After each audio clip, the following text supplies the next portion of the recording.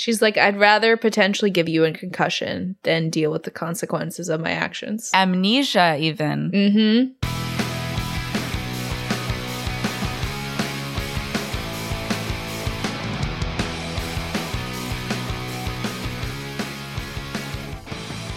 Hello, hello, hello. Welcome back. I'm Christina. I'm Mo. We remembered to say our names. Yay. I know. It's rare. It's a rare time. Yeah. Welcome back. It's our second episode of November. I just got back to Canada. It's not Halloween anymore. It feels like summer outside, though, which is scary. Fucking insane. Yeah. I'm like, oh my God, it's such a beautiful day out. And I'm like, oh my God, it's such a beautiful day out.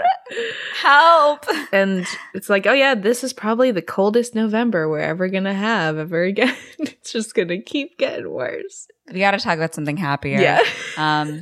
What else is new? I'm getting ready to put up the rest of my Christmas decorations this week. Amazing. So that'll be fun. Get to watch the new Lindsay Lohan Christmas movie. I'm so excited to watch. Mm-hmm. Phil saw a picture of her.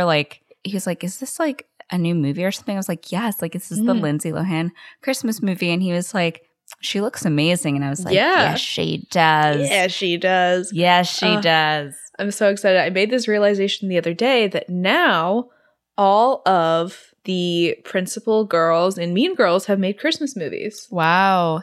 What was Amanda Seyfried's? It's called Love the Coopers. It's a really bad movie, but she is in it. And then Rachel McAdams was in The Family Stone. Lacey Chabert is the queen of Hallmark Christmas movies, so she's done like a million. Oh, yeah. And now we have Lindsay in, God, what is this movie called? Home for the Holidays. I don't know. Let me see. Wow, the last thing I had pulled up on my phone was a photo of Boo Boo Stewart. Anyways, the movie is called Falling for Christmas. Falling for Christmas. Okay, cute. It ties into the Amnesia storyline. Exactly, yeah. Starring Glee's Cord Overstreet as well. Good for him. Get that paycheck, get that work. Mm-hmm. I do find it funny how many movies, I feel especially movies from when we were younger, they were like, you fall once, you never remember anything again. Yep. You just, you get amnesia. More common than you think. Right. Yeah, so I'll have to let you know how it is. But before that, should we talk about today's movie? Yes, we are doing another movie from 2004. Yeah. I feel like there's really no theme to this month, but I'm trying to find some sort of what's the through common line here. Ground here, yeah. Only movies from 2004. Yeah. Well, honestly, a great year for cinema. But yeah, today we are doing the DCOM classic, Stuck in the Suburbs. We got some Brenda Song, Danielle Pennebaker, Taran Killam. Crazy. Before his SNL career. It's truly wild to see him as a pop. I'm a heartthrob. I'm a pop star. I'm Taran, you joshing me right now. Yeah. I'm not I'm not seeing it. It's funny too because his assistant / best friend Eddie is supposed to be this goofy, zany guy. Right. And I'm shouldn't the comedian be the one cast as that role? But get your bag.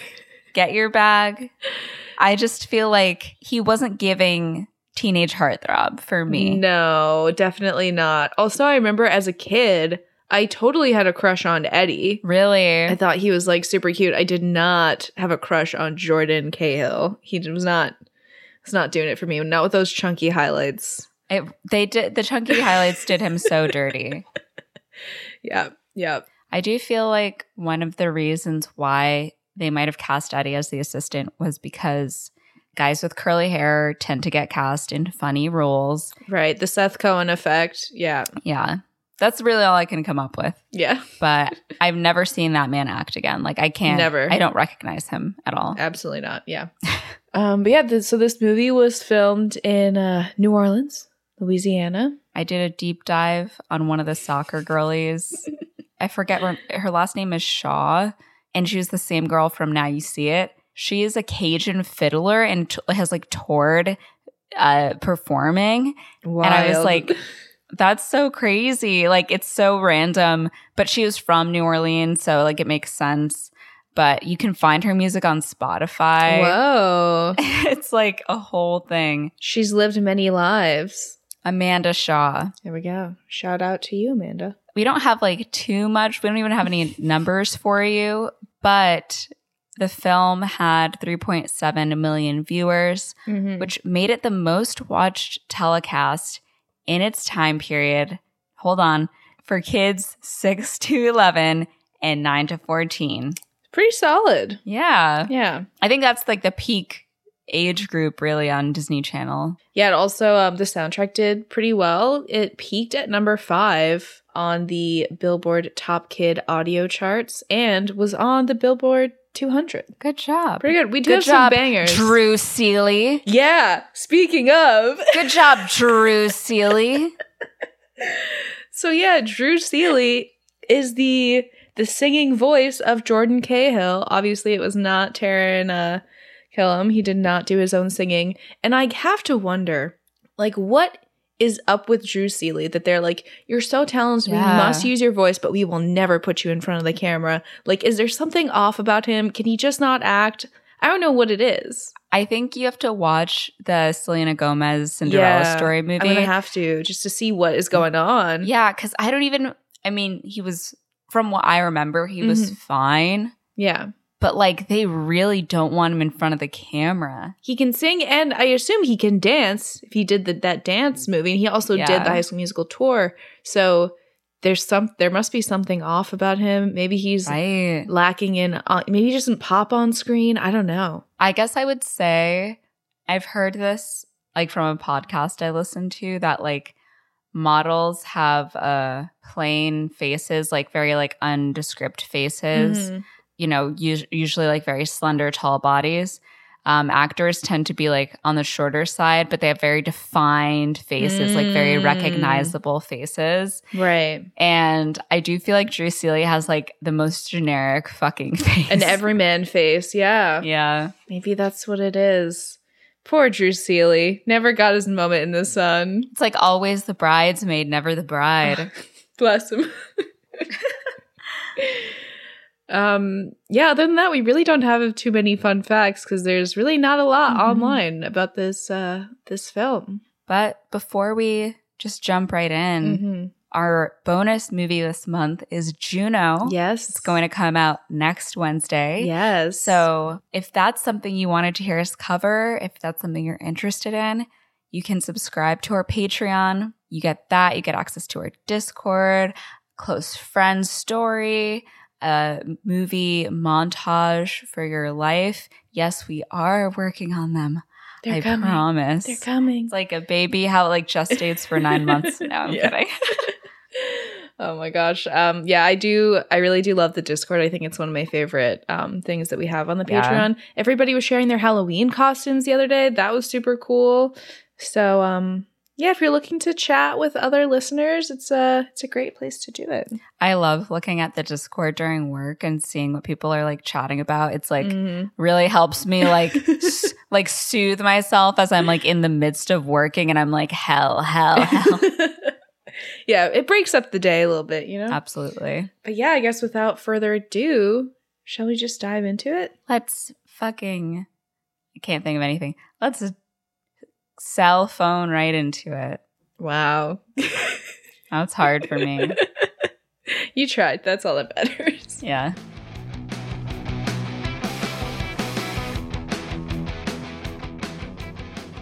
So we open up to a Disney Channel original movie. We got the, bubbly letters on the screen. Of course, we get a digitized opening credit sequence.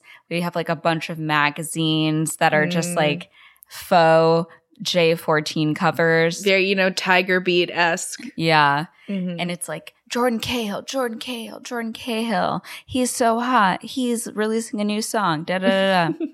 Then our first real scene, we pan over the suburbs, cookie cutter houses. Think like Edward Scissorhands, except every house is painted the same color. Yep. And there's this big van driving down the street. There are 4 gals who've just finished soccer practice. They're just gabbing away. The mom who's driving everyone, I'm like, are you okay? I'm worried about her. Me too. It seems like she wants to be anywhere but there. Mm-hmm. And like the girls are nice. They're like, oh, this is your teacher? Like, I've had her before. She's great. Like, oh, da-da-da. And the mom is like rolling her eyes, just like sighing. And she's like, girls, please. She's like 30 seconds away from running away in the dead of night. That's what I'm thinking. I'm like, you left your husband the next week after this, didn't you? Absolutely. So Olivia's like, hey, Brittany, like show the other girls the new shoes you got. And she brings them out. I actually think they're so cute for 2004. Yeah. They're like patent flip-flops, like a shiny like magenta pink with like flowers on them. Really cute. The gals are quaking in their boots. And Olivia's like, I wish my mom would buy me cool shoes like that. And Brittany's like, my aunt bought them in New York. They're one of a kind. They're just like a little boutique. And as if we like don't live in New York and like go to DSW here. As if I wasn't just at Marshall's the other day looking for shoes. Yeah. Yeah. So Olivia's mom finally arrives at Brittany's house. But Brittany's like, that's not my house. And she's like, are you sure?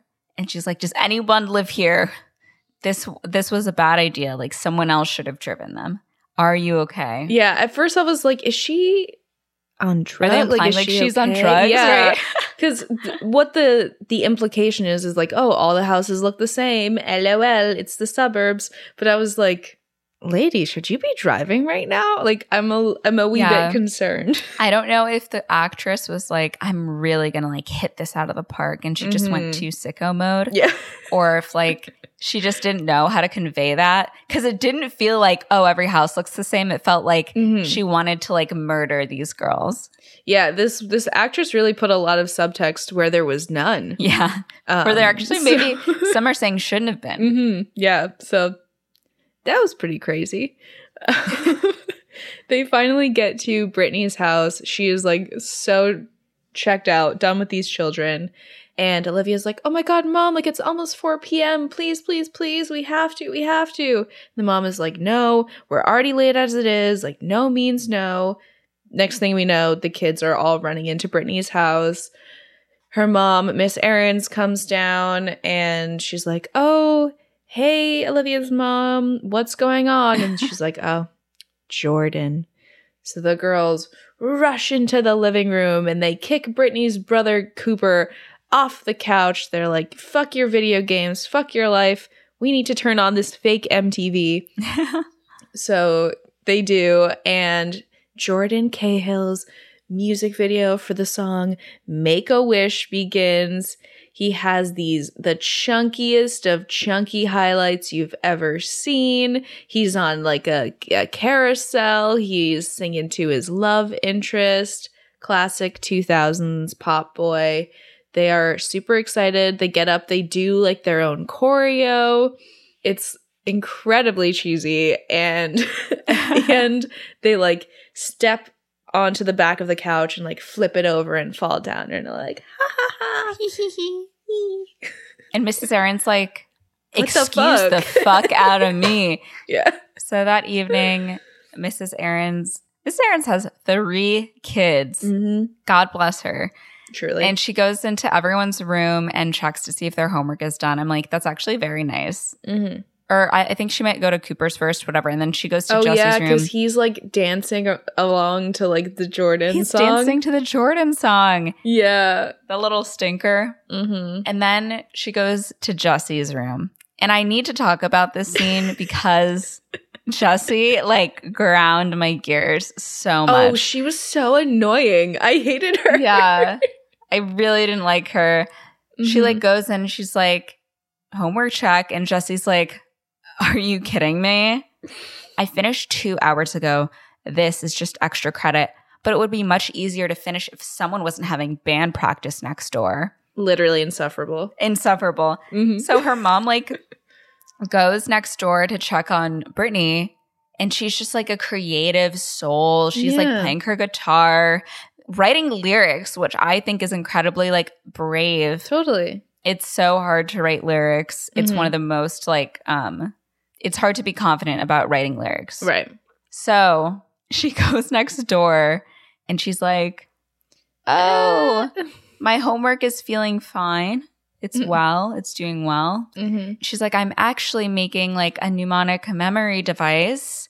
And she picks up her book, her like lyric book, and she's like, the door is closed on my dreams. Life is being lived far away.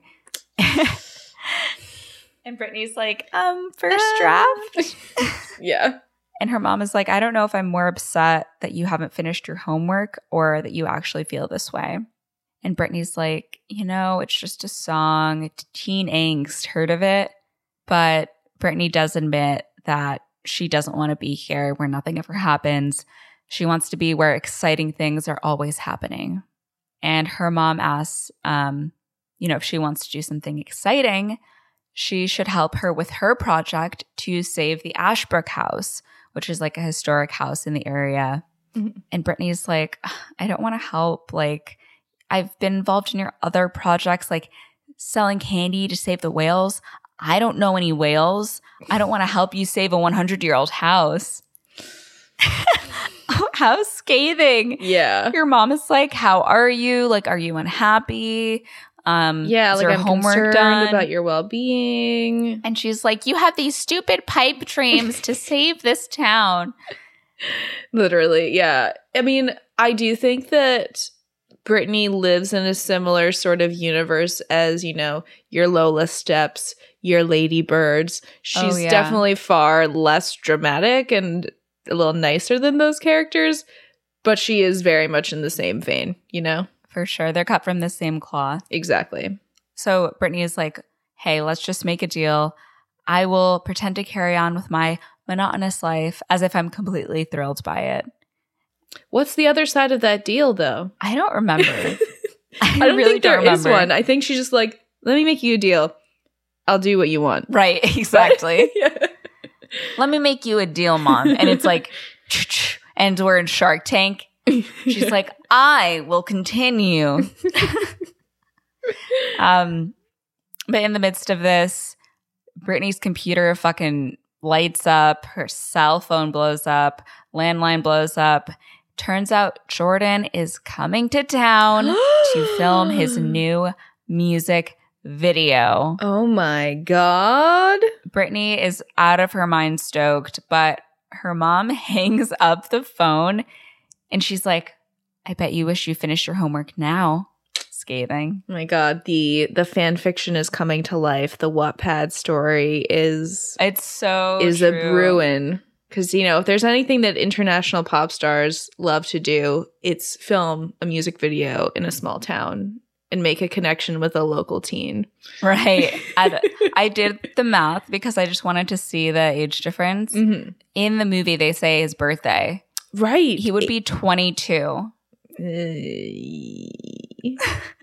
he was born in 81 and the movie came out in 2004. Yeah. I mean, there's not like a romantic thing going on. No, for sure. All, but I was like, you can't think that he would date you. No. That's illegal. It makes me think of like all those TikToks of people being like, oh yeah, when I did like a full body shave to go to the Jonas Brothers concert, thinking that they would ask me backstage and this is what I looked like. And it's literally like an 11-year-old child in like leggings and a skirt. Holy fuck. That's so... I think the reason why I was so enthralled by Justin Bieber was because he was only 2 years older than me. Right. I was like, if I met this man, we could legally fuck. Yeah. If I met this man, it would be legal. And therefore, it's actually possible that we could get together. That's all it takes. I had the same thing with like One Direction, and like I was a Harry girl and he's only 2 years older than me. So I was like, oh my God, it's totally possible. He could like fall in love with me and it's not against the law. Tomorrow, and it's totally fine. And then with like 5 Seconds of Summer, they're like our age. Like Luke is actually 2 months younger than me. And I remember this very specifically because on their first album, they had a song called 18, which is about like being attracted to an older girl. And he's like, but I'm not 18 yet. And so I was like, wow, he's still 17 and I'm 18 for these 2 months. So this song is about me now. It's about me. The delusion. Yeah, the sickness. Nick Jonas is like 4 years older than us, but I was like, even then, like, I feel like it's possible. Yeah. Little did I know he was only into older women. Absolutely. And I never had a chance. Well, I guess like Miley was his age. His age. Yeah, right? They're the same age, I assume. Yeah. I think they're both born in 92. Yeah. But I think I also had a similar delusion like that with Taylor Lautner because I was 13 and he was 17. I was like, that's totally fine. As if that's not crazy. Yeah. But, you know, the things we do for love. So in the morning, it's a really busy morning in the Aaron's house. Mom has a lot going on. They're talking about like, oh, you got to pick up the kids for like their extracurriculars. We got the soccer practice. We got the science fair. We got karate. All this stuff is going on. Brittany comes downstairs in like her little midriff bearing outfit. She has her low-rise jeans, her tank top, and she's like, Jessie, does this outfit say, please, Jordan, put me in your music video? And Jessie says, no, it says, please put me in a sweater. I was like, damn. So Dad obviously is like, you're not wearing this outfit, my 13-year-old daughter. And the mom is like, oh, Brittany, you look adorable. And Brittany's like, adorable? Fuck no. So she runs upstairs to change. Props to Mom on the reverse psychology. Right. Everybody rushes out the door. They get in their cars and they leave. And they leave Brittany behind. So got to get to school by herself. Yeah, they do that. Mm-hmm. That was crazy. Yeah. At school, Brittany meets up with her friends. And she like has this brief interaction with Olivia where she's like, yeah, it was kind of funny the first time they left me behind. Now it's just pathetic. So like her family has left her behind multiple times. Yeah. Classic middle child. Yeah. So then her other friend comes up to her and they're like, Brittany, we found your shoes online and like I ordered a pair in 2 different colors. And Brittany's like, they're actually just from like a boutique in New York. They are from a boutique in New York. And she's like, yeah, but that boutique has like an online store. And then her other friend Olivia's like, oh my gosh, we can all get a pair and we'll all match. So the one unique thing that Brittany had in her small town was this one pair of shoes ripped from her freaking hands. So Brittany is just like, great. Another reason to love the place I am in. Mm-hmm. They go over to their lockers. They open their lockers and they immediately just like blow kisses to their Jordan pictures. Did you like decorate your locker like that in middle school or high school? I had like a mirror and like an organizer for my pens. Nice. Yeah, I definitely like decorated my locker in middle school, but not in high school. I don't even think I really used my locker in high school. Barely ever. I think the closest I mean, I decorated like my boyfriend's locker for Valentine's Day once. Cute. It was all Tumblr Valentine's. Wow. Love 2014. Literally. They would have those like templates where it'd be like maybe like an image or like a quip. Yeah. Crazy times. What happens next? Icon. Fashion queen. Yep. Brenda Song, aka Natasha, comes in her little tie, her skirt chain. She does a hair flip. Her bag is the shape of a soccer ball. Icon. She's on a moving platform. Yeah. So when she walks in, like obviously they have a fan on her, right? Because her hair is like blowing in the wind. And at one point they show like a profile shot, and she is like gliding on a moving platform. That's great. So she walks up to the soccer girlies and she's like, hey, I think my locker's over here. Oh, is that guy your boyfriend?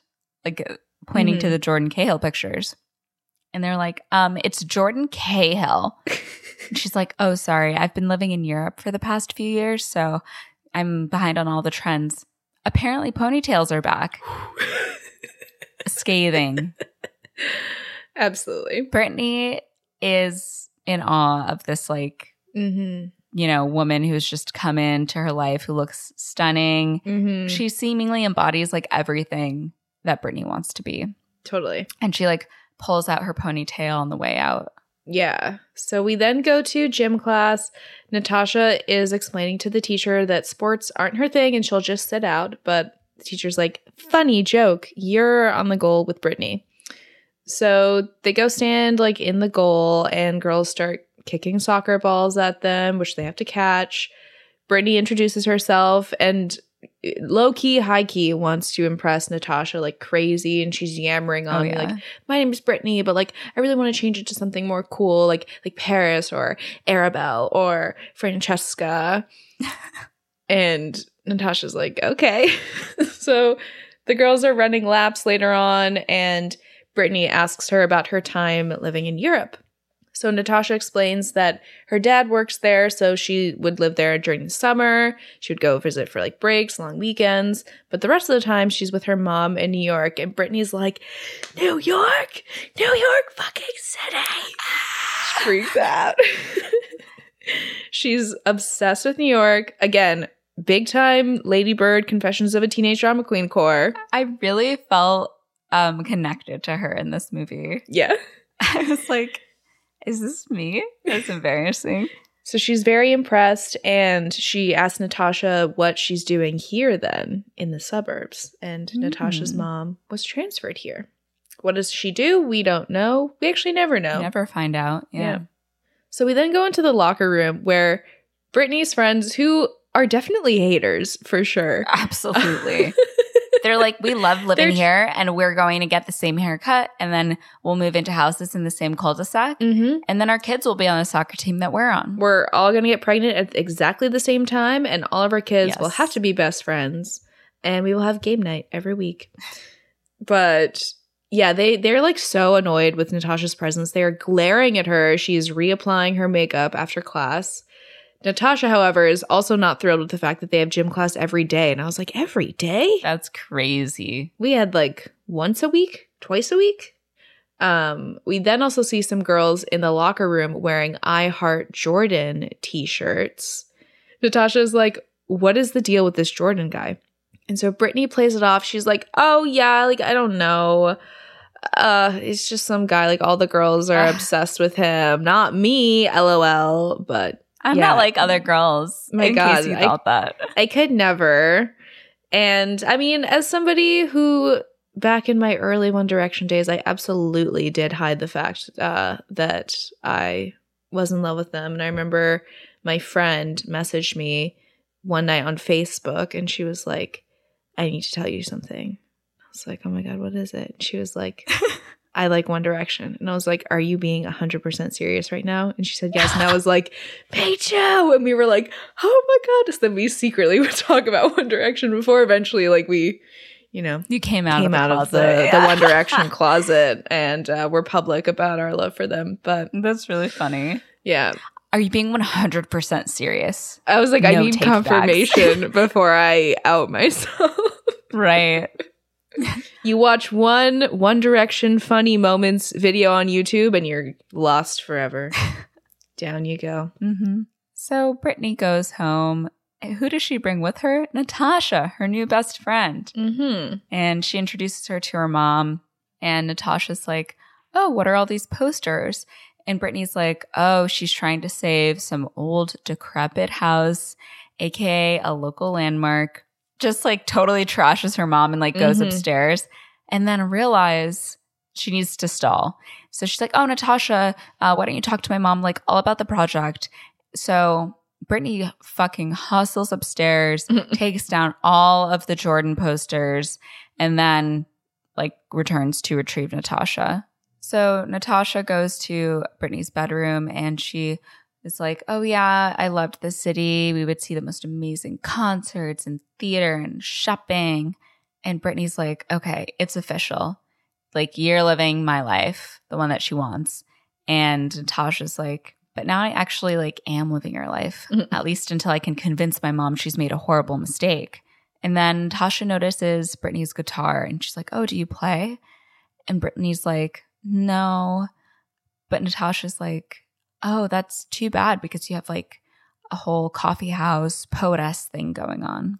I didn't understand like why she would lie about playing. Like, that's a cool thing. That's a cool thing. Playing guitar is a cool thing universally. I think she's just afraid that like anything she says will not be the right kind of cool. But like Natasha is actually nice. I think she's just like bitchy to the soccer girlies because it's kind of clear that they don't like her because she doesn't like act like them. True. Yeah. But then Brittany just like gets up for no reason and like presses her ear against the wall that's connected to her brother's room. Her brother is listening on the other side with a stethoscope, and she yells at him to knock it off and like slams her fist on the wall. And we just see him on the other side being like, ah! Yeah. So Brittany tells Natasha she's actually more into writing than into playing, and freaks out because Natasha picks up her lyric book and looks through it. And Natasha's like, no, they're really good.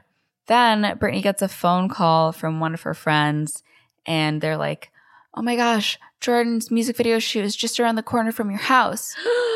And so she's like, oh, like, this thing's happening. Like, you wouldn't want to come, would you? And she's like, oh no, I'll come. Like, it'll be so funny to watch all the girls fawn over Jordan, like, Jordan, Cut to like both of them screaming, going feral. So like on set, this guy who, I don't know, there's like all these people who we never really figure out who they are, what their roles are, but he's like, oh yeah, like we picked out Jordan's hat. Like this other guy is directing him. He's like, okay, you're going to look at your reflection. You're going to splash it. And I was like, ooh, a High School Musical 2 seedling. Right.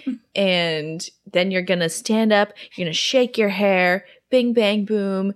We're back on the bus to civilization. And Jordan is like, man, like, I don't get what this has to do with the song. Like, he's about the music. Yeah. What about the lyrics? Like, I don't want to do this anymore. Like, strut, snap, girls appear out of nowhere, flip your hair stuff. And the director's like, nah, man, like, we're keeping it real. The girls don't come in until after the hair flip this time. And Jordan's like, okay. So they begin to shoot the music video for More Than Me, Take One. Jordan's doing his choreo. He starts singing. But when he gets to his mark, he's like, I'm sorry, I can't do this. He stops the take and fully walks off set. He says that he doesn't want to do the song. And he asks his, I think, assistant. Is that what Eddie is? Yeah. I think so obviously, like, we find out later that they're best friends from before he was famous. Yeah. And I think that he was just hired as his assistant. Yeah. So that he could, like, go with him and, like, be on the payroll. Mm-hmm. So he asks his assistant / bestie, Eddie, to, like, pull out his lyrics, the ones that he wrote. And his manager, Len, is like, oh, yeah, like, I read them. They're great, but not for you, for someone else. Jordan notices some raisins in his snack bowl. He's super pissed. Classic diva behavior. And Jordan's like, okay, bottom line, I'm not doing the song. I want to do my lyrics. I don't want to do this. It's bullshit. And Len is like, okay, how about, you know what? You take your time. You mull it over. Do what you need. Jordan walks off and Len grabs Eddie and he's like, okay. Jordan's going to need a fucking attitude adjustment by tomorrow, and you're going to make it happen. So run along. He's like, yeah, Jordan, whatever you want. Eddie, if you don't fucking do this, I will break both your legs. So Jordan turns to Eddie and asks him to just like get out of here. Like he wants to head home or back to the hotel, I guess. Mm-hmm. And like, don't forget, like download all the files in my phone to disk. I can't lose this. My whole life is on this thing. And Eddie's like, I got it. Like, I've been doing it for months. And then Jordan's like, man, I'm sorry. Sorry about that. It's just like really important to me. So Jordan leaves And Eddie just grabs a random guy on set and he's like, do you know how to download things from a cell phone to a disc? The guy has no idea. Why would he? Yeah. Go to Best Buy. Like, I literally can't stress enough how this man cannot do a single thing right. Mm-hmm. Like, he is not a good assistant. No, he's not. He should not have any responsibilities like this. No. The phone also has internet capability. Maybe a quick Google search. Yeah, on the phone even. Yeah. You know? So after this, Brittany and Natasha are kind of leaving the music video shoot. And Brittany is like, oh man, like that was such a bust. All I really did was do permanent damage to my vocal cords. We only saw Jordan for like 2 seconds. And Natasha's like, oh, it's okay. Like I'm already having way more fun than I thought I would have. And on their way out, Brittany ends up tripping and somehow every single item she's ever owned falls out of her bag. Everything. I thought she had a drawstring bag. Yeah. How does that happen? It would just fall in a lump. It would not cascade items all across the sidewalk. But as she is, trying to get up from her fall, Eddie trips over her because like Jordan and his crew are leaving right now. Mm-hmm. And he also drops everything he's ever owned. They're rushing to pick up all the items because Jordan's tour bus is leaving in 3 seconds. So he grabs all the stuff, rushes over to the bus, and Natasha's like, oh my God, that was less of a brush with fame and more of a trampling. Are you okay? She comes in witty with it sometimes. Oh yeah, definitely. So that's when Brittany's soccer friends come up and they're like, Brittany, we've been calling you. Like, why didn't you pick up? So Brittany goes to grab her phone from her bag, but it's not her phone. Ugh. Meanwhile, on the bus, Eddie has Brittany's cell phone. Dun, dun, dun. Back in the suburbs, Brittany keeps trying to call the guy she bumped into, but he's not answering. And Natasha's like, he's probably calling China. And Brittany's like, oh my God, don't say that. If my dad finds out I've lost another phone, he's going to freak out. And I'm like, how many phones have you lost? Right? You're in middle school.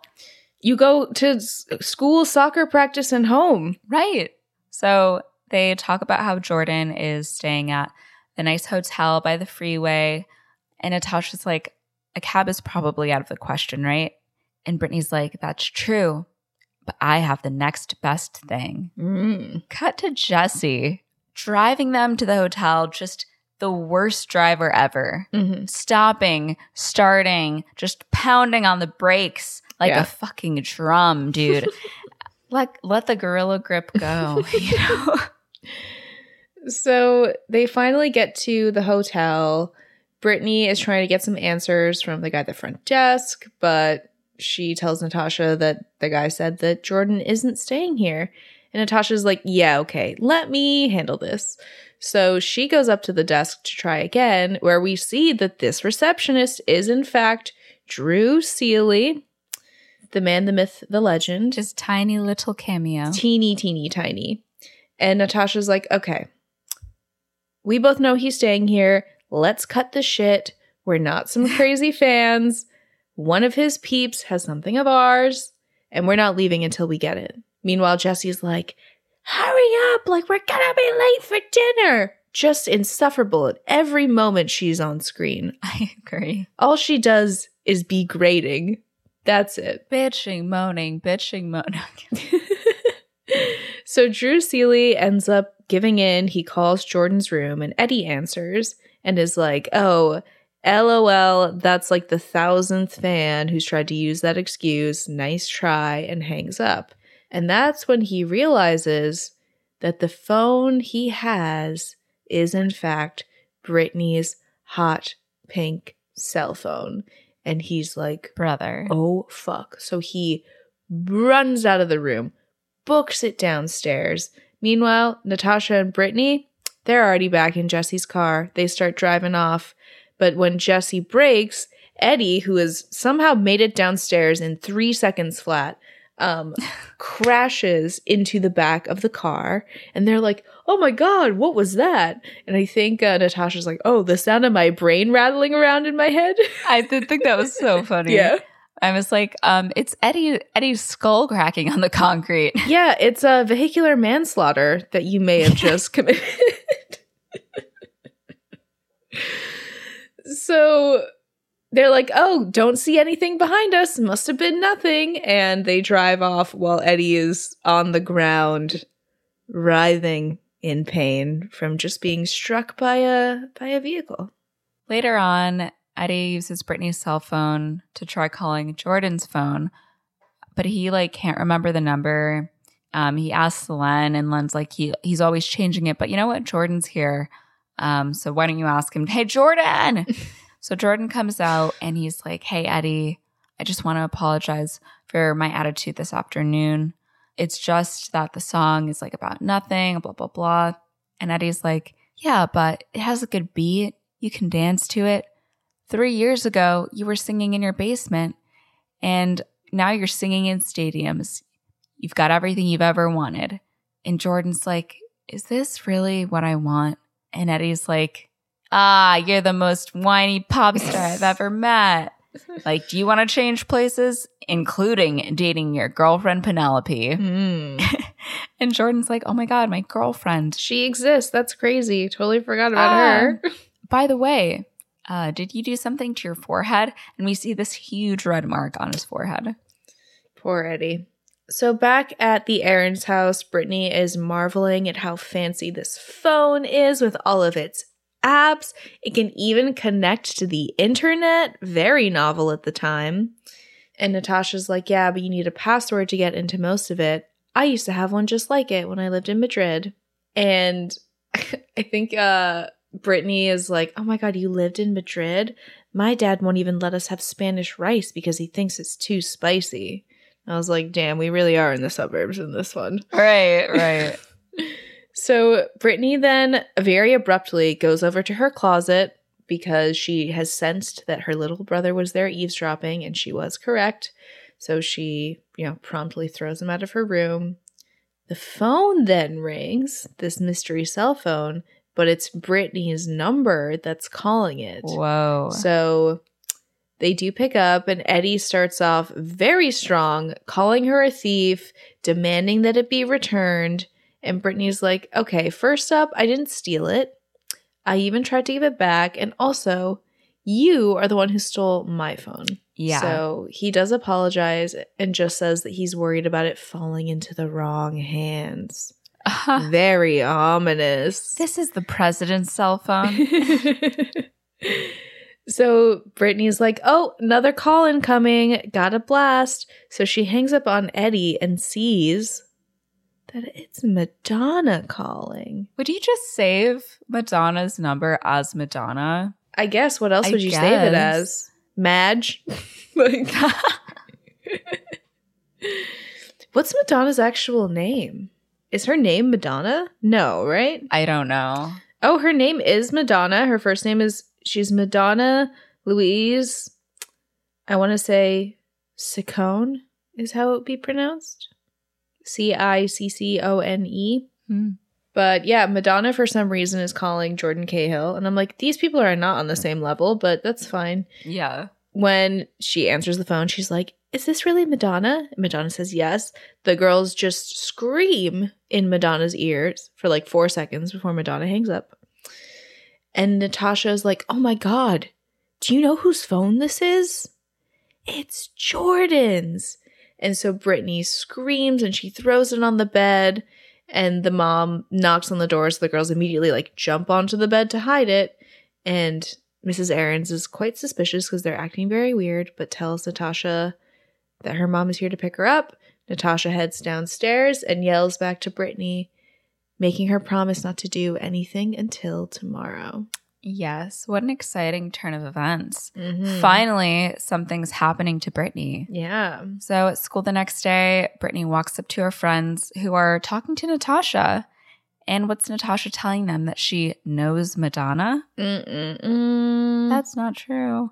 The girls don't buy it, and they also don't like Natasha. So they just walk away. And Brittany's like, okay, first of all, you don't know Madonna. Second, we can't tell anyone about the phone. We need to give it back. It's an invasion of privacy. And Natasha's like, you're always complaining about how boring your life is and something exciting has actually happened and you want nothing to do with it. So the phone rings. It's Eddie again. And Brittany's like, I know whose phone this is. And Eddie apologizes for yelling and like taking her phone. But he's like, can we please meet up and trade phones? And she says, yeah, but first we want to talk to Jordan. And Eddie's like, yes, like mouthing like, oh, perfect. And he's like, oh yeah, no problem. So he's like, hey, Jordan, are you free? He's like, yeah, let me come over. Hey, it's Jordan. Honestly, I thought his impression wasn't that bad. I was like, it wasn't that bad. It's pretty passable, actually. He wasn't putting enough butter on the bread. You know what I'm saying? Like, he could have been like, let me see if Jordan wants to talk. Like, I think I can make that happen. Yeah. But it's a Disney Channel original movie, whatever. He had to do one of those like Jack Black when he like wraps the cord around the phone and like moves it around. Right, you got to do some Foley work. Hello, Mr. Schneebly. Yeah. Yeah. So he's like, yeah, no problem. Impersonates him. And Natasha's like, okay, if you're Jordan, sing a couple bars of, and then fucking Brittany's like, Penelope, the live version, like not the whatever dance deluxe. Yeah, right. And then Eddie starts like singing Penelope, and they're like, no Jordan, no phone. That is not Penelope Jordan's version. That's for sure. And Eddie is like, fine, but at least give me Gwen Stefani's number. Jordan keeps asking for it. I just wanted to note, though, while this conversation is happening, Brittany is taking out like a partially eaten apple from her locker, half a bologna sandwich. Oh, I did not notice that at all. It is nasty. It's nasty. Oh my gosh. I do wonder why all of these like older women are calling Jordan. Not that Gwen Stefani was like that much older than him at this time, but still, I assume she would have been like almost 30. I guess I'm like, what is Madonna? Like Madonna wants to collab with Jordan, like Jordan with his subpar music. Because who would we liken him to at the time? Like, oh, maybe like a David Archuleta type. Maybe, but they make it seem like he's much more acclaimed because she even talks about him performing at the Grammys. Is he like an older Justin Bieber? Like, is Justin Timberlake? Maybe Justin Timberlake. Yeah. I guess that's what they're going for. Because he's not a teen pop star. He's fully an adult man. He's 22. Yeah. And he's only really had a career for the past like 2 years. 3. So I guess he would have started as a teen. So maybe like a Justin Timberlake, slightly older Justin Bieber kind of thing. But again, I'm just like, I'm not buying that both Madonna and Gwen Stefani are calling this man. And then J-Lo later on? Yeah. Personally, like not just an invite. Mm-hmm. He doesn't seem like a big ladies man either. I'm like, no. He has a girlfriend. He's with Penelope. So I don't know what's up. But in any case, the next thing we do is we go over to the Ashbrook house where Natasha and Brittany are holding signs, to help out Brittany's mom because they have literally nothing else to do. It is the suburbs.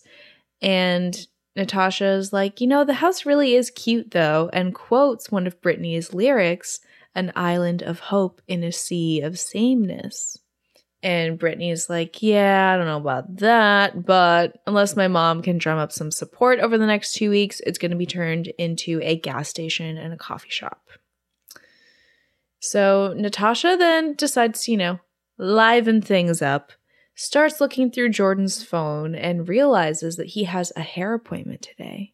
So she gets the bright idea to call the salon, and she's like, hi, I'm Jordan's assistant. I just want to lay some ground rules. First of all, never look him in the eye. Second of all, kneel when speaking to him. And third, he only eats raisins. Oh, and BT Dubs, he wants all of his hair cut off. His signature look, yeah, those days are over. Chop it. And the hairstylist is very excited about this. So Brittany starts freaking out. She's like, oh my God, we can't. Like, his hair is his signature. But Natasha's like, no, it's fine. Like, they won't actually do it. Cut to Jordan in that salon chair. Locks gone. Dead. Bye.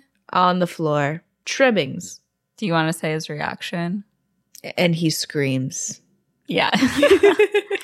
So that night at dinner, again, Jessie, absolutely insufferable. I would hate her if I was in a class with her. Oh, yeah. Well, this story especially, she's like, so, we were going over the answers and they said that I got one of the answers wrong in the test. And I was like, that's not possible. So I had him check it again and I was right. So we had to increase my grade and lower everyone else's. Damn. You don't have any friends after that. No. Like, you're done. Mm-hmm. You couldn't sacrifice 1 point to not be the most hated girl in school. Person in your grade. Yeah. Cooper asks his dad if he can have a cell phone, like total vibe shift. Yeah. And very pointedly says in Brittany's direction that he wants one of those new fancy phones with internet access, kind of like the one that Brittany pushes his chair back, like backwards, like straight back. She's like, I'd rather potentially give you a concussion than deal with the consequences of my actions. Amnesia even. Mm-hmm. He could get amnesia. Yep. Mrs. Aarons is helping him up and the phone rings. It's Brittany's friends just freaking out about Jordan cutting his hair. Brittany is surprised, even though she really shouldn't be that surprised, but she turns on the TV to see a news report about Jordan's hair and girls just like weeping over his sexy mane being gone. Yeah. The transitions in this scene are extremely clunky. We just go like absolutely beat to beat to beat. Also, the transition from the last scene to this one is so when Jordan is screaming about his hair, right? The hairstylist like just holds up a bowl of raisins and like is bowing to him. Kneeling down, yeah. Yep. And then the next scene is for some reason at the dinner table, Mrs. Aarons putting down a fucking giant cup of raisins on the table for Cooper to eat. Yeah, Cooper's like, thanks, dinner. Mom.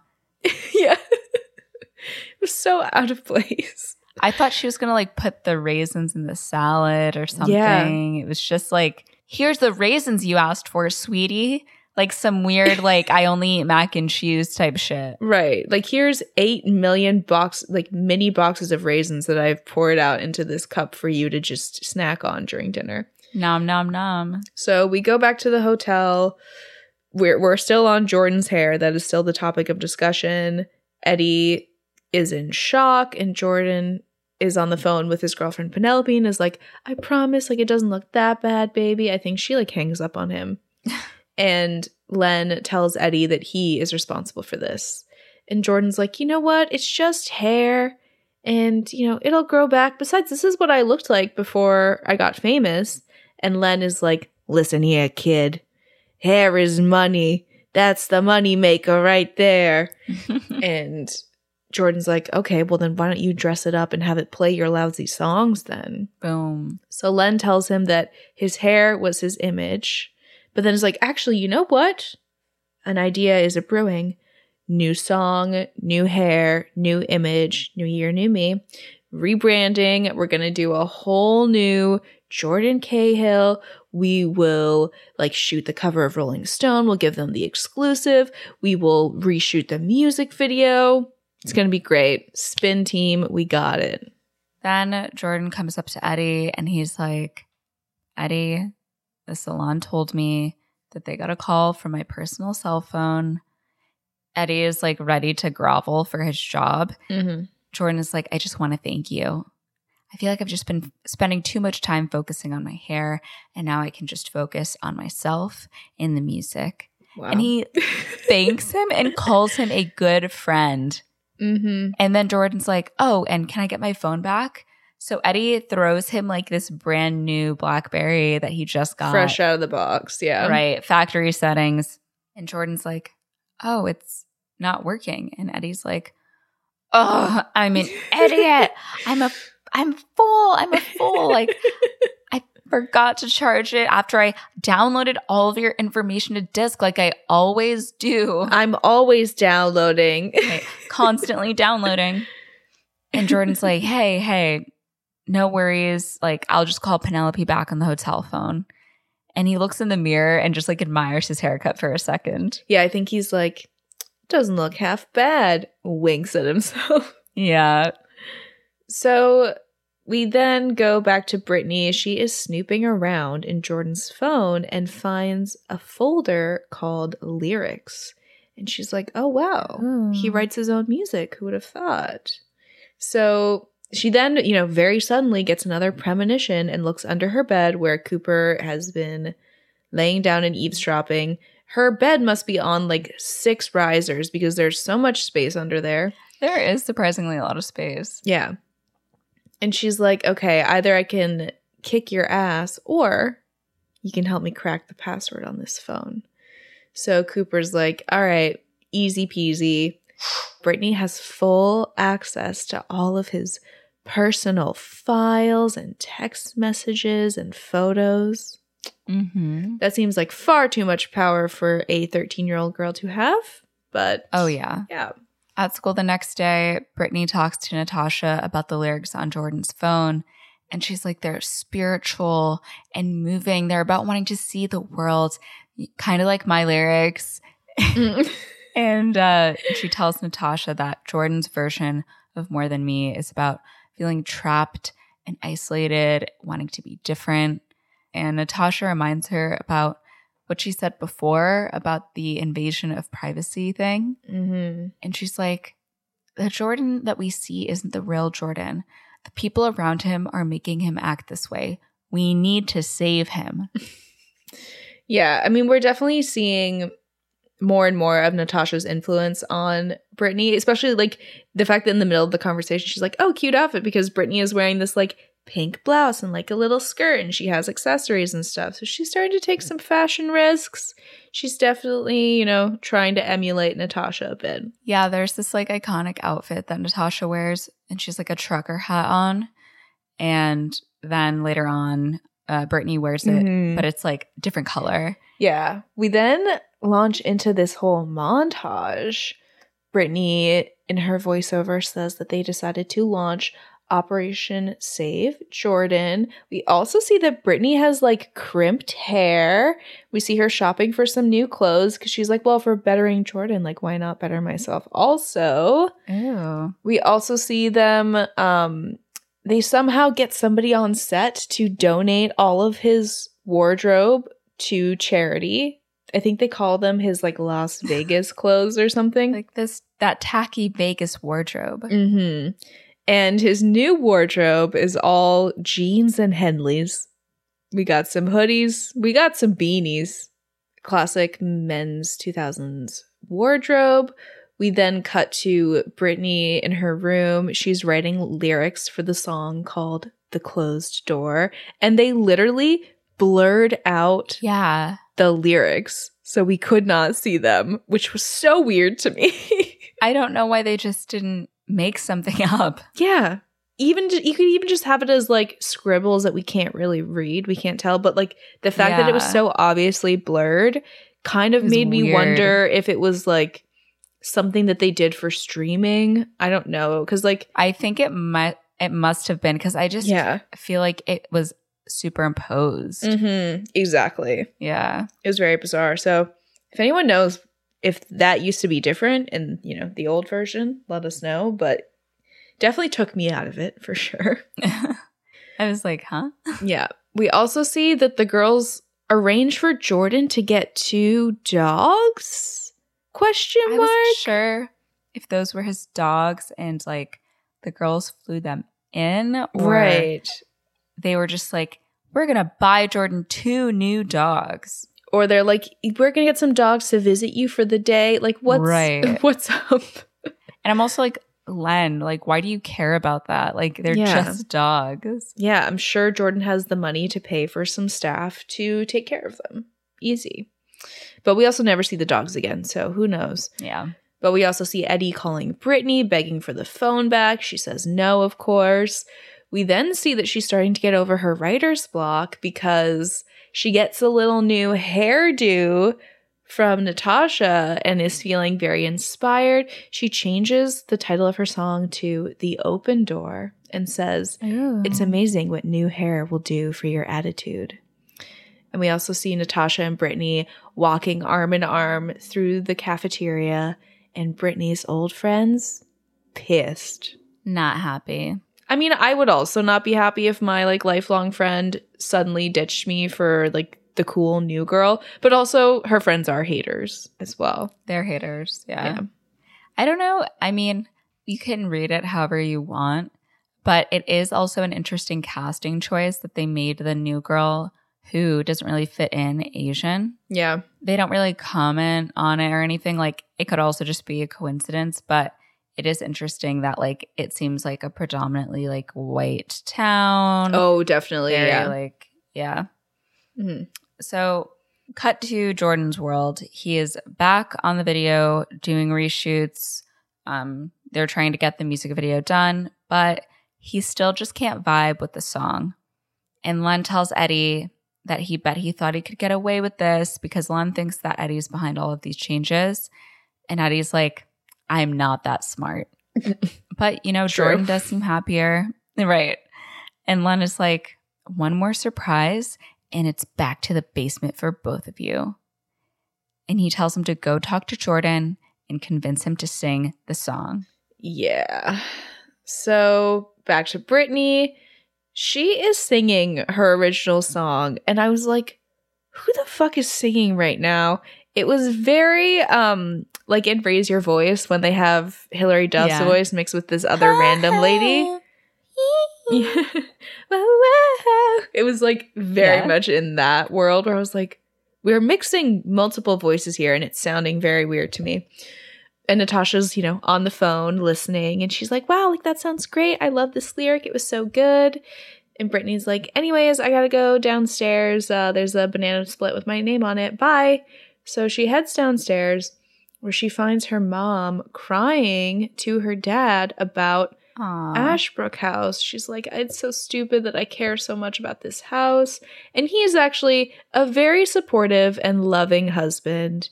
And he's like, listen, it's not stupid to care about something. You're fighting for what you believe in. It's what makes you, you. And like, that's why I love you. And I was like, oh, that's very sweet. So sweet. And she's like, yeah, I just wish that I could make more people understand that that house is the last thing that makes this suburb unique. And then Brittany remembers her lyric, an island of hope in a sea of sameness. So mom says that currently there are only 7 people scheduled to show up at her rally, 8 if she can get one of her kids to go. Brutal. And dad's like, yeah, you might just want to count on 7. So Brittany gets a little idea and pulls up Jordan's schedule. Yes. The next day, Eddie calls Brittany and he's like, this has to stop. He's like coming in hot. He's like, you're not helping Jordan. You're hurting him. But it's actually Olivia calling Brittany's phone. Oh my God. And he's like, you have the wrong number. Bye. And hangs up. So at school, Brittany comes up to Natasha and she's like, hey, I have a great idea. Her soccer friends come up to them and they start asking about Jordan. They're like, do you really know him? Da, da, da. And Brittany at first is like a little apprehensive, but then she's like, yes, I have his phone. I know everything about him. Brittany. Yeah, I know. Get a hold of yourself. And Natasha's like, yeah, we made him cut his hair. And Brittany is like, yeah, that mop had to go. And Natasha's like, actually, that was my idea. But she completely ignores Natasha and just like really soaks up the attention. And she tells the crowd she can make Jordan do anything. And she talked to Madonna and they asked to meet him. And she's like, okay, well, that's my brilliant idea. I'm going to have Jordan perform tomorrow at the Ashbrook House rally. And everyone's like, oh my God, is he going to sing? And she's like, if I say so. And everyone comes up to her and like hugs her. And I'm like, you can't lie about this stuff, girl. This is how you end up spending the rest of your school years alone. It's just like, again, Lola Step being like, yeah, actually, I do have tickets to the final Stu Wolf concert and the after party. So, and my dad died when I was a kid. Yeah, definitely less extreme lies in this movie. However, Still not a good look. And poor Natasha just got absolutely shafted in that retelling of the story. Yeah, for sure. So Brittany then promptly calls Eddie because she has just made a very big declaration and is like, okay, here's the deal. I will give the phone back if you get Jordan to sing at the Ashbrook rally this weekend. And Eddie's like, yeah, no, I'm not going to do that. And so she threatens to erase everything on Jordan's phone, including all of his songs. So Eddie does give in because what choice does he have? None. And Brittany's like, oh, I have another call. Gotta go. Bye. And it's Penelope, Jordan's girlfriend. And she answers the phone, which is insane behavior. Let it go to voicemail. Yeah. Do not talk to this woman. But she answers and she's like, Penelope, hi, it's Brittany. I'm, let's say, a friend. Oh, you want to fly in on Saturday? He's busy, all booked up. Bye. You gotta think that would cause a rift in the relationship. Right? Like imagine you called Matt and you're like, who is this? And it's like, let's just say a friend. I would not handle that well. Absolutely. I wouldn't either. You couldn't have just been like, well, first of all, you shouldn't have picked up. And if you did, just be like, oh yeah, I'm one of his new assistants. Assistant or some shit, right? Right? I'm a roadie. I don't know. Like anything else, but I'm a dumb bitch. Let's say I'm a friend in that cocky little tone. I was like, right. Oh God. Rough. So we then have this scene that was insane to me, that Brittany is eating the biggest, what I assume to be a sundae in my, that I've ever seen in my entire fucking life. The bowl, first of all, is like a chip bowl. It's not like a cereal bowl. And all we see is the mountain of whipped cream on top. Yes. I could not stop staring at it. It was like blowing my mind how comically large this thing was. Mom is like thrilled that Jordan is coming to sing at the rally. She's so excited. She asks Brittany how she pulled this off. And Brittany's like, oh, you just have to like know who to call. So I dialed and I explained what the rally was all about. And they were like, yeah, let's do it. And they're not like, unbelievable. Hey, how did you even get a number to contact his camp? Like, what? Yeah, like that's... You're 14. Unbelievable. And Mom's just like, oh my God, like this is going to be so great. It's going to be so fun. And Jesse's like, I mean, I don't know how much fun it's going to be. Jordan's probably really depressed because he just broke up with Penelope. Or actually, what I heard is that she broke up with him. And damn. Brittany freaks out. She runs upstairs. Cooper then like tries to reach for her ice cream situation, but the dad like pulls it away at the last second. And we see when he pulls it away, the like mountain of whipped cream is fully a plastic piece that they put on top because you see it like move and slide out of place. I didn't see that. You'll have to go back and look. Yeah. But you fully see like the top part come off. Like it is a solid piece of plastic. I guess it makes sense to do like have you ever seen on Etsy like those fake cakes? Yeah, it looked just like that. And yeah, for some reason he puts it in the cupboard. I was like, all right. Sure. So upstairs, Brittany tunes into the fake MTV News where Jordan is referred to as... I also thought this was fucking weird. The audacity. They refer to him as the Prince of Pop, as if we're in a world where Madonna exists, Gwen Stefani exists, J-Lo exists, but Michael Jackson doesn't exist in this world. Who was very much still alive at this point. Oh, in 2004, yeah. Yeah. Wow, okay. Mm-hmm. So they talk about how he is now not only hairless, but also loveless. And his new video is behind schedule. So he's really having a tough time. Yeah. Brittany is distraught. She feels bad. Like they were supposed to help him. Cooper pops up out of nowhere. He has like a thing tied around his head to blend in with her decor. And Cooper is like, wow, you must feel horrible. Just rub some salt right in that wound. Mm-hmm. Brittany decides to ride her bike to Natasha's house. And when she comes in, Natasha's mom, she's like, oh, I thought I would never see you here. You know, Natasha's upstairs, blah, blah, blah. Before she goes upstairs, Natasha's mom tells Brittany how happy she is that Natasha found her because sometimes she's so shy and it's hard for her to make friends. Brittany is like, oh, Natasha, you must be joking. And then she invites her to a barbecue they're having this weekend and says that Natasha's dad is coming home, but not from Europe. The man is a traveling stationery salesman, and he was in Buffalo, New York. Yeah. Not New York City. He was in Buffalo.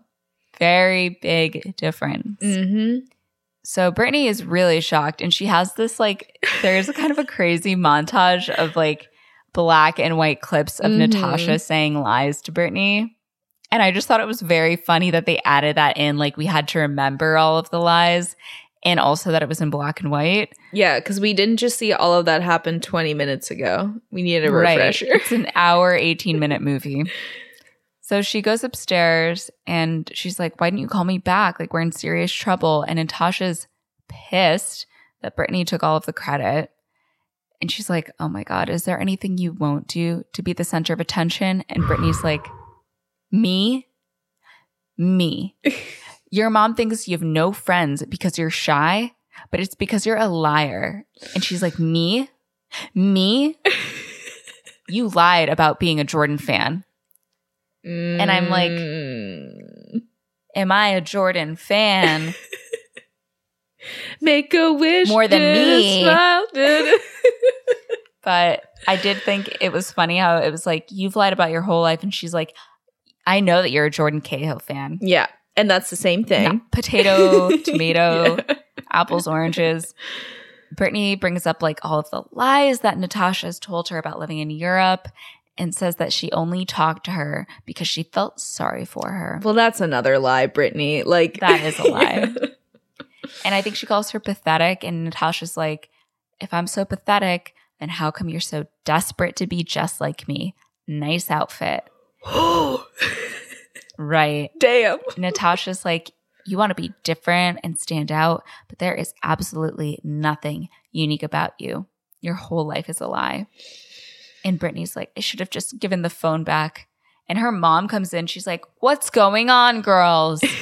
And Brittany just runs out and Natasha yells behind her. She's like, have fun at the rally. Say hi to Jordan for me. Natasha really, really went in on her. She came out guns a-blazing. Yeah. Because, obviously, super annoying that Brittany was like, yeah, this is all my doing. This is all my idea. However, Natasha went in for the fucking kill with these. The jugular. She was a sniper. She was like, poof, poof, poof, poof. Yeah, is pretty brutal. And I'm like, also, Natasha, you did make up a lot of lies. A lot of lies. Every day was a new lie. You were Miss Liza Minnelli out here. Absolutely. She's like, yeah, but fuck your life. You're not special. You're not unique. Your life is a lie. Your hair is ugly. Your mom is stupid. Your outfit's cheap. Your grandma's dumb. Your daddy didn't pass first grade. She just goes in. Your sister's annoying, which is true. Yeah. We're like, well, yep. That is. She's not wrong there. But yeah, I do think it is. Brittany's a little quicker to forgive than I might have been if somebody said all that to me. Personally, I hear you. I don't feel like the wrongs are on the same level between the two of them. I would have to agree. Yeah. But let's see how it pans out, you know? Yeah. So then get this sad montage. And it's, again, all the scenes that we just saw in the past 30 minutes. So in case you forgot one moment of these two being on screen together, don't worry, because you're going to see it again. And you're going to see it another time later on in the next 20 minutes. So fret not. This montage is also set to the song A Whatever Life by Haley Duff, because I fully recognize that voice. Whoa. We see Brittany riding her bike to the park, and she gets a phone call. She answers it. It's her phone calling her. And she's like, Eddie, like, don't yell at me. I'm not in the mood. Like, I'm fucking sorry for what I did. Like, I wish it never happened. I'm just so fucking stupid. And Eddie's like, well, yeah, I wish you would have said that an hour ago, because then I wouldn't have had to tell Jordan the truth so he would sing at the rally and he wouldn't have disappeared, ran away because he'd had enough, and it's all your fault. We hang up the phone, and Len gets these two muscular security dudes to like pick Eddie up out of his chair and is like, we're going to go find Jordan. Like, I called the phone company to activate the GPS and we can track him. And Eddie's like, you could do that the whole time? Are you fucking kidding me? Stupid, Eddie. Stupid. One Google search, my guy. Just one. Right. Yeah. Brittany's phone rings and she picks it up. She starts apologizing. It's actually Jordan. And she's like, Jordan, I'm so sorry. I'm so sorry about like you and Penelope. And Jordan is like the most understanding guy ever. Yeah. Very chill. Yeah, very calm in the midst of his like life being chaotic and just like going to shit. Yeah. And Jordan's like, we were going to break up anyways. And Brittany starts talking about how much she loves his actual lyrics. And she's like, why don't you record those lyrics? Jordan is trying to hail a taxi from a park bench in the suburbs. It's not going to work. Yeah, at least stand up. You're just sitting on the bench. At least call a cab company. Right, you have a phone. Not a good one, but it works. Yeah. And Brittany's like, you're never going to catch a taxi. It's the suburbs.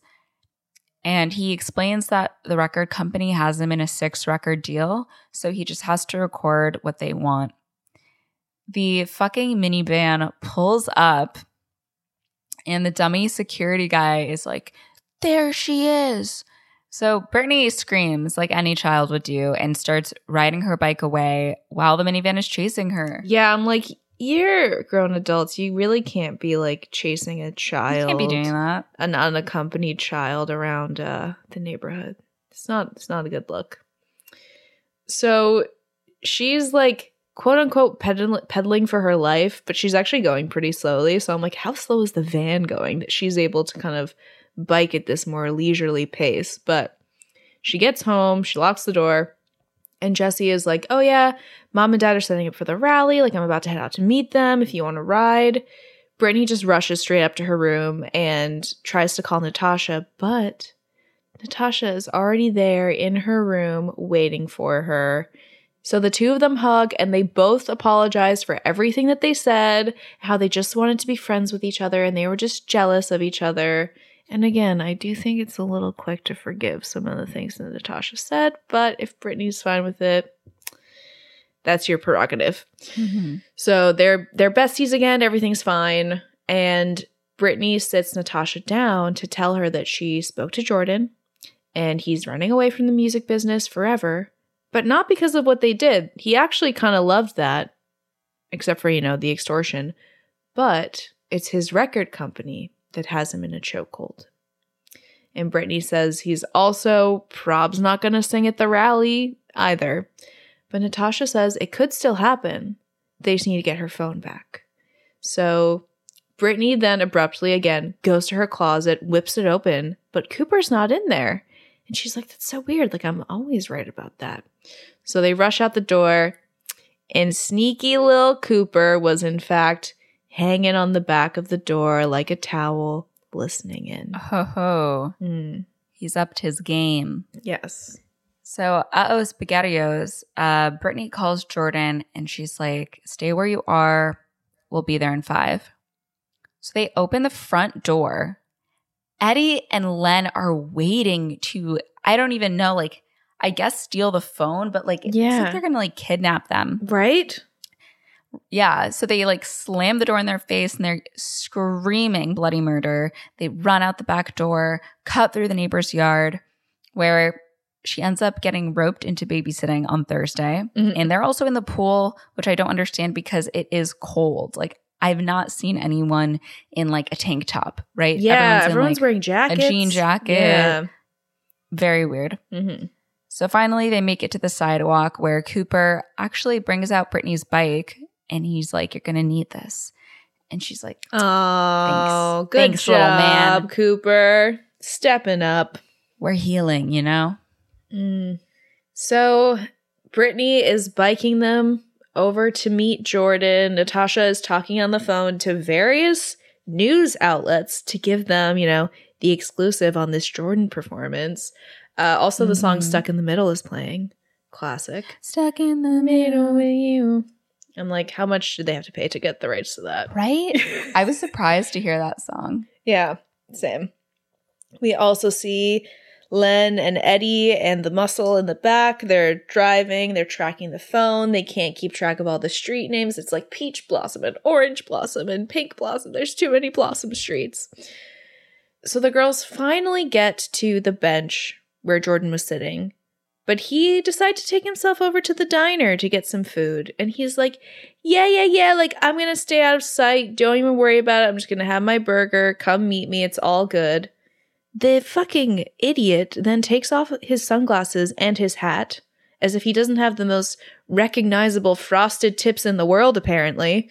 Right. So,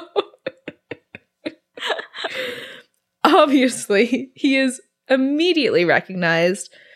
He is being chased through the park by this group of teens. They're running very slowly, though. It was quite funny to me. Mm-hmm. Brittany and Natasha catch up to him, and they're like, hey, like, nice to officially meet you. Let's go somewhere we can talk. So they cut through the playground, and they sit in this, like, giant tunnel construction tube thing. Like, I don't even know. I wrote tube. Yeah. Just said tube scene. Yeah. They're in this giant tube. The three of them just, catching up, meeting. And they exchange phones. But Natasha's like, wait, before you get too comfortable with that. And she pulls out her phone, and like Brittany pulls out her phone. And they're like, send, like, to all, like, master, send, I don't know, something stupid like that. And universal. Something. Yeah, something like that. And they tell him that now his original lyrics to More Than Me are out to the whole world. And she's like, well, not the whole world, but pretty close. Basically, Brittany sent it to like all of her contacts, which is like, the girls at school. Mm-hmm. And they get a phone call where the song starts playing, and they're like, oh my God. And so they spread it like wildfire. And we see basically like all these different girls like popping up on screen and like layering over and over and over again. But it's the same like 6 girls. It's like the same. Yes. Yeah.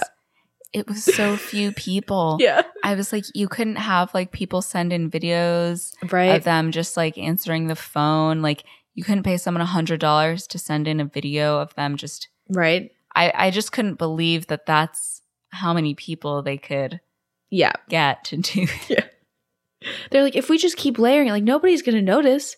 It's fine. No one's going to know. They're going to know. And I knew. Yeah. But yeah, they supposedly spread the song like wildfire. Then Len gets a message of the lyrics to More Than Me. He's pissed because it was supposed to be a world premiere. He takes a second look and he's like, these aren't the lyrics. And Eddie's like, they're Jordan's lyrics. Mm-hmm. And apparently the song is supposed to premiere this afternoon. And Len is like, no way. Then one of the goons spies Brittany's bike, so they pull over and look for Jordan. Eddie tries to stop Len, and he's like, you know what? Jordan has a right not to sing. But Len is like, if he doesn't sing for me, he's not singing for anyone. So the goons go inside the tube, and they just like end up grabbing each other's collars. Like there's no one in there. It was a trap. And Len just like has a moment where he's like, it's very like, Stella. He's like, where are they? The drama, my God. So we then cut to Jesse driving Natasha, Brittany, and Jordan to the rally. Jordan tells the girls like he's not so sure about this, but he's willing to trust them since they did give him his life back.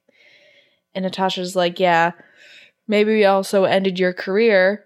And then the car like jolts. She's like, skirt and your life. And Jordan's like, no, like it's not ended. It actually made it go full circle. And they're like, hold the phone. You're from here? No, ladies. I just grew up in another suburb. But it was just like it. And, I always wanted to get out. And now that I'm out, I don't know what I was searching for. And Natasha says, an island of hope on a sea of sameness. What? And Jordan's like, wow, that was actually pretty good. And Natasha's like, it's Britney's. Like, she wrote it. She writes songs. It's Britney, bitch. Dun, dun, dun, dun, dun, dun, dun. But Britney's like, who, me? Like, no, I don't. I don't write songs. That's insane. What are you talking about, Natasha? But Jordan's like, wow, like, I really hope that's something you're going to pursue. And Britney starts to say, I will if I ever get out of here. And Jordan's like, That's the mentality, baby. That's the 5G being pumped into your brain. And he's like, you can be stuck anywhere. You can't blame the location. You can only blame yourself. Suburbs are a state of mind. All right. And they're like, wow, that's so deep, Jordan. That's kind of crazy he said that, but moving right absolutely along. So Jesse once again jerks the car forward, and Jordan's like, hey, why don't I drive as the only adult in this car? But she says no and asks him to just stop talking so she can focus on driving. And Britney's like, yeah, she has control issues. And then the three of them huddle together for safety in the backseat. So finally we get to the much lauded Ashbrook house. Mrs. Aarons is trying to vamp about the Ashbrook house. I think she's like, and that's reason number 57 of why I love this house so much. And it's already 2:30. The crowd starts to get restless. They're asking for Jordan. Some woman, a grown woman. She's like, we don't care about your stupid house. We want to see Jordan. And she's like, hold the freaking phone. This house isn't stupid, Jordan or no Jordan. And they're like, no Jordan? No Jordan? Yeah. As they're about to start an angry mob, Jordan, Natasha, and Britney show up. And the soccer girlies' jaws drop. Natasha comes up to them and she's like, she lifts each one's jaw and she's like, you're drooling on yourselves. Boom. Love it.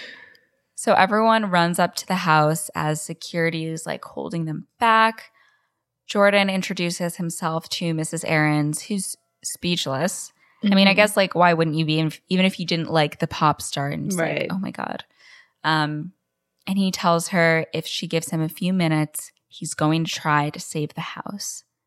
But the goons pull up and they're like, zim, zoom, zop. And Natasha's like, Britney, I got this. I'll take care of it. Britney turns to her mom and says, isn't Natasha fabulous? But her mom is like, not half as fabulous as you. And gives her a big hug. Oh, I thought that was really sweet. Then Britney runs off to help facilitate, Jordan begin the concert. Mm-hmm. So, Len, Eddie, the goons, they've all arrived. And Len is trying to, figure out how to spin this to the press. Oh, maybe he had mad cow. Oh, he's depressed after his relationship ended. We'll figure out a way. Eddie, you just need to go find Jordan and tell him not to go through with this. And I'm kind of I don't see what the big deal is if he does a tiny little dinky performance at a house. I feel like that would be fine, but whatever. We need stakes, apparently. We need unexplained stakes. Mm-hmm. So Len is also, if you can pull this off, kid, I'm going to consider making you part of the organization. Maybe you could even manage the tour. And Eddie is like, say less. I'm on my way. Got him. Yeah. We then see Britney run backstage up to Jordan, and she kind of starts directing him to the porch, but he's really nervous. He tells her that this performance is personal. It's all about him. And it's a really good feeling, actually. And she's like, oh, I forgot something. I'll be right back. So she runs off. Perfect timing for Eddie to run up and talk to Jordan. And Eddie is like, man, what are you doing? And Jordan's like, I'm just doing what I think is right. And Eddie's like, come on, man. Like, you're going to sacrifice everything that you've been working for, that we've been working for the past 3 years? Like, this could be the end. And Jordan is like, I'm sorry, but like, I got to do what I got to do. And Eddie's like, all right, fine. If you have to do what you have to do, so do I. And he runs out on the porch and he's like, everybody. I would like to introduce my best friend. Really bamboozled him. Pulled the old switcheroo. Right. I have to do what I have to do. Like, literally. This is my best friend, Jordan. He's going to sing a song. I love him. And the whole world. For you now. So Jordan comes out. Brittany also, brings him a guitar, hands him a guitar. And Jordan's like, hey, I want to thank everyone for coming. It may not be the biggest cause, but it's important. We spend our whole lives chasing after things. I'd only be happy if ... But I think a lot of the time we forget what we're leaving behind. Our past, our home, what makes us unique. This song is dedicated to what's special in all of us. It's not what's out there, but what's in here. Yeah. So Jordan starts performing his original lyrics to More Than Me. And the clapping in the audience is so off. They're clapping like double time. It was so jarring. He's doing this slow, like, like this slow acoustic song, and people are like, it was so weird to me. I couldn't focus. Like, I didn't even notice that because I was so focused on the way that he was like rolling his eyes back as he's saying like he was possessed. And it really made me feel like I was like watching an SNL skit or something of a pop star, Right. Yeah, it was, the whole thing was just so much. Yeah. Wonky. Yeah.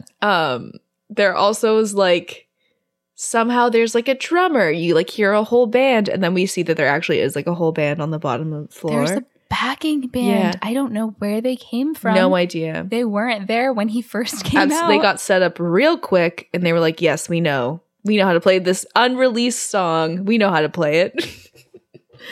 So he's singing the song, and I was also kind of like, so these are the lyrics that were like so subversive and crazy that the record company said no, but like, it's a pretty generic pop song. Like, it's not experimental. It's just like your regular pop song. I don't know what. She's like, it's spiritual and moving and like about being nowhere and somewhere. I wasn't getting that, I gotta say. And somehow we also get another montage of what we just saw. Like, we literally see one of the clips of them riding the bike, like, to meet up with Jordan. I was like, that was 10 minutes ago. Every moment they've ever spent together in the movie. Mm-hmm. Yep. So we see that again. He sings his song. Everyone cheers. Natasha and Brittany hug.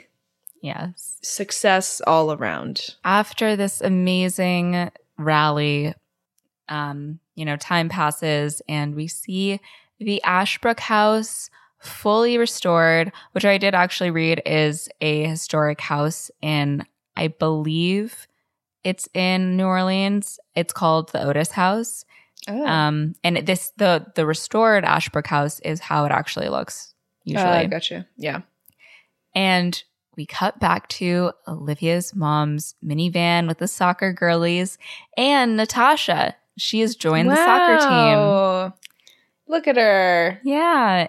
Brittany is on the phone talking to Jordan. Weird. I did not like this. It felt very like Drake, Millie Bobby Brown. Right? Exactly. Yeah. Yeah. And so he's I was not into it. you can't hear Jordan, but Britt's like, come to New York this weekend. Like, I don't know. Things are pretty exciting around here. And then she's like, girls, say hello to Jordan. And they're like, hi, Jordan.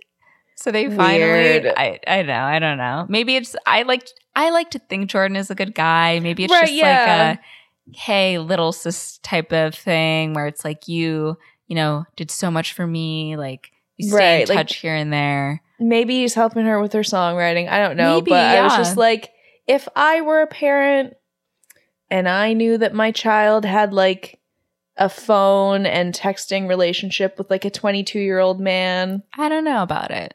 Right. Yeah. I'm like, that can just turn sour so quickly. So all that aside. Yeah, didn't love that. Yeah, right. I was just like, wait, what? But anyways, they arrive at Mrs. Aaron's house, so Brittany's house, and they like pile into the living room. Cooper's like, I thought you were going to miss it. We get the world's premiere of Jordan's new music video.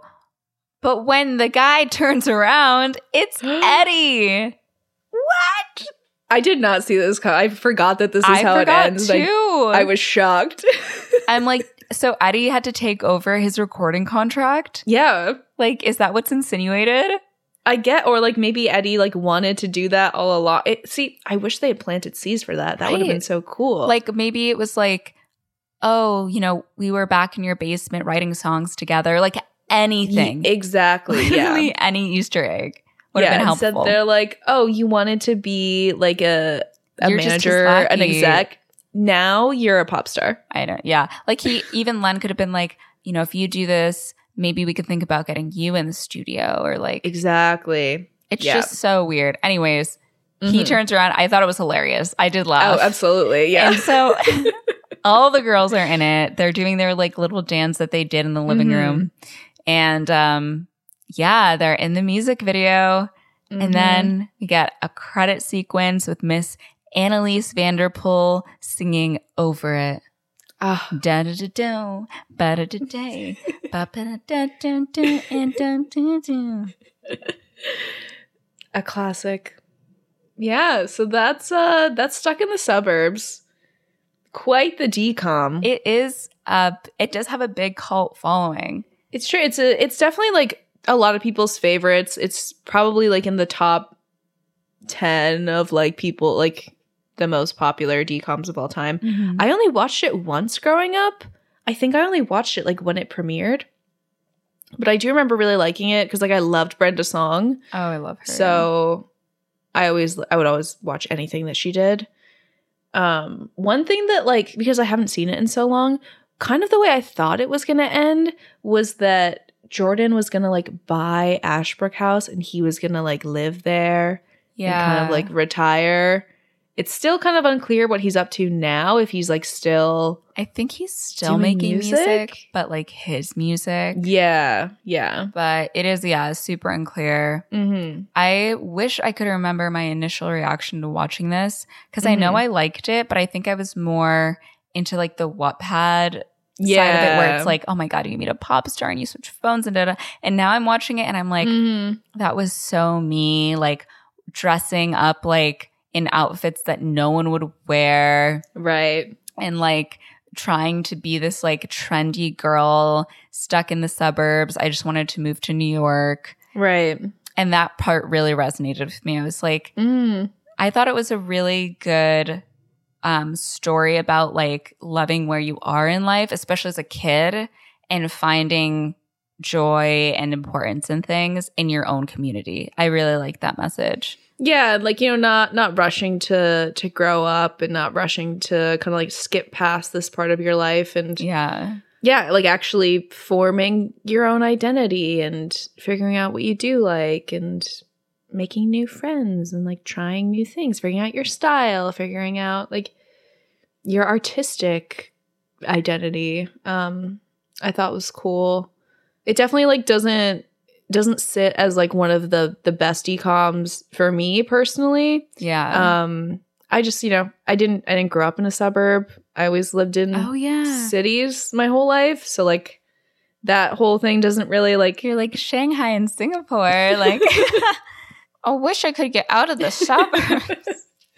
Yeah, like I haven't lived in a suburb since I was 4. Like I haven't lived in a actual house since I was 4. I've always been in apartments. So like that stuff isn't necessarily like relatable to me. It doesn't really resonate with me. But I definitely like identified with Brittany having this like artistic passion and just like having ambition and wanting to do something and like wanting to see the world and stuff like that. So I liked her character. And I love Brenda Song always. So she always plays such a unique role. I feel like her characters are always really vibrant. Yeah, totally. And just really fun to watch. I also like the idea that even if you're, I don't know how to word this exactly, but I like that when Brenda Song moves, she has this like these amazing outfits and she's really not afraid to flaunt her personal style. Yeah. And I think that that's also like great to see. Like, yeah, so what? I'm in a suburb. Like, I'm still going to look fashionable. I'm going to wear cool clothes. And I think that after all the events that happen, Brittany is able to embrace more of what makes her unique instead of like hiding that to blend in with everyone. Yeah. And one thing I also really liked about Natasha's character is that it didn't go along with the stereotype that we see even still now, but especially in the 2000s of like Asian girls who like have the super strict parents and like they have to get all the good grades and stuff. Whereas Natasha's mom is like, oh, like she's normally really shy. Like I'm really happy she's making a friend and like being more outgoing. Like that's just not, that wasn't the typical like depiction of an Asian parent in like any media really in the 2000s. So here's looking at you, Gilmore Girls. Yep. Or Bratz, which we just covered. Oh, like yeah. Jade's character, it's that same trope. Yeah. I think that all the parents, except, I mean, Olivia's mom is a little iffy, but yeah, I would say all the parents are really nice in this movie. Like, I think they're really supportive, which is great to see. And I even really love that moment with just Brittany's parents having this like really supportive moment where the mom was down and the dad was like, no, like what you care about is important. And that almost felt like it was for the parents watching with their kids. Right. Yeah. It felt like it was like a couples therapy moment.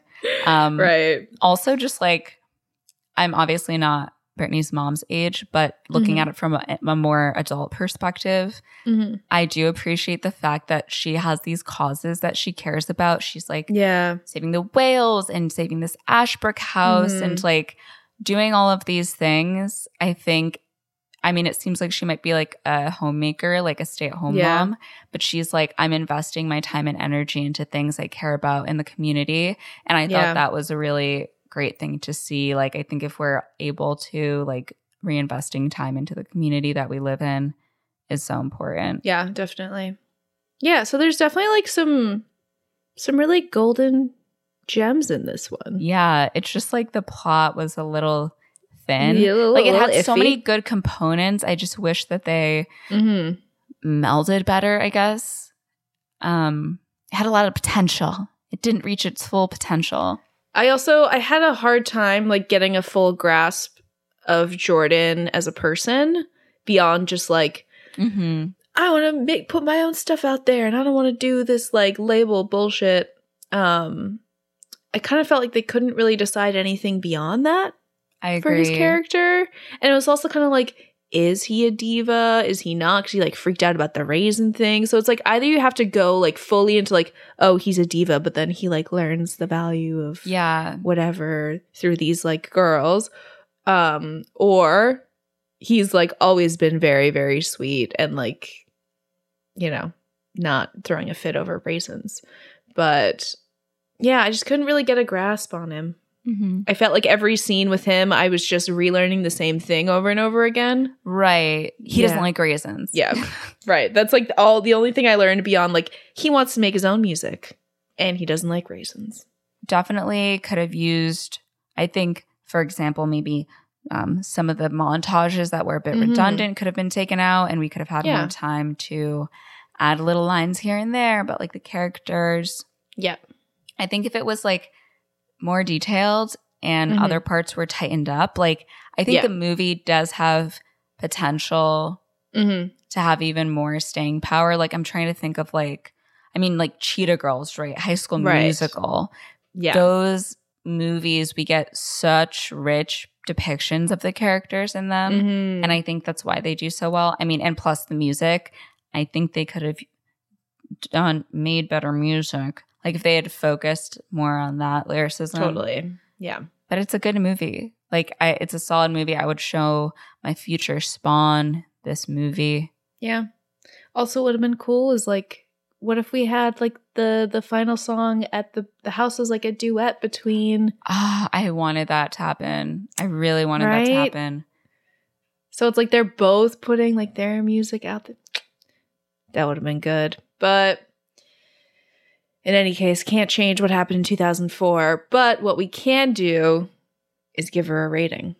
Yes. So for me, like I enjoyed it. I had a fun time watching it, but I wasn't like, wow, this is like so amazing. I'm going to give it like, I don't know, maybe like a 6.5, a 7. 7? I was going to go with a 7. Yeah. Like a 6.5 feels a little harsh. So 7. Cool. Yeah. Go watch it. It's on Disney Plus. Yeah, throw it on. In Canada too, I'm assuming. It is, yeah. Right. You could throw it on, have a little dinner, have a little cocktail. Nice. It's a short movie. It's an hour and 18 minutes, y'all. Yeah. So short.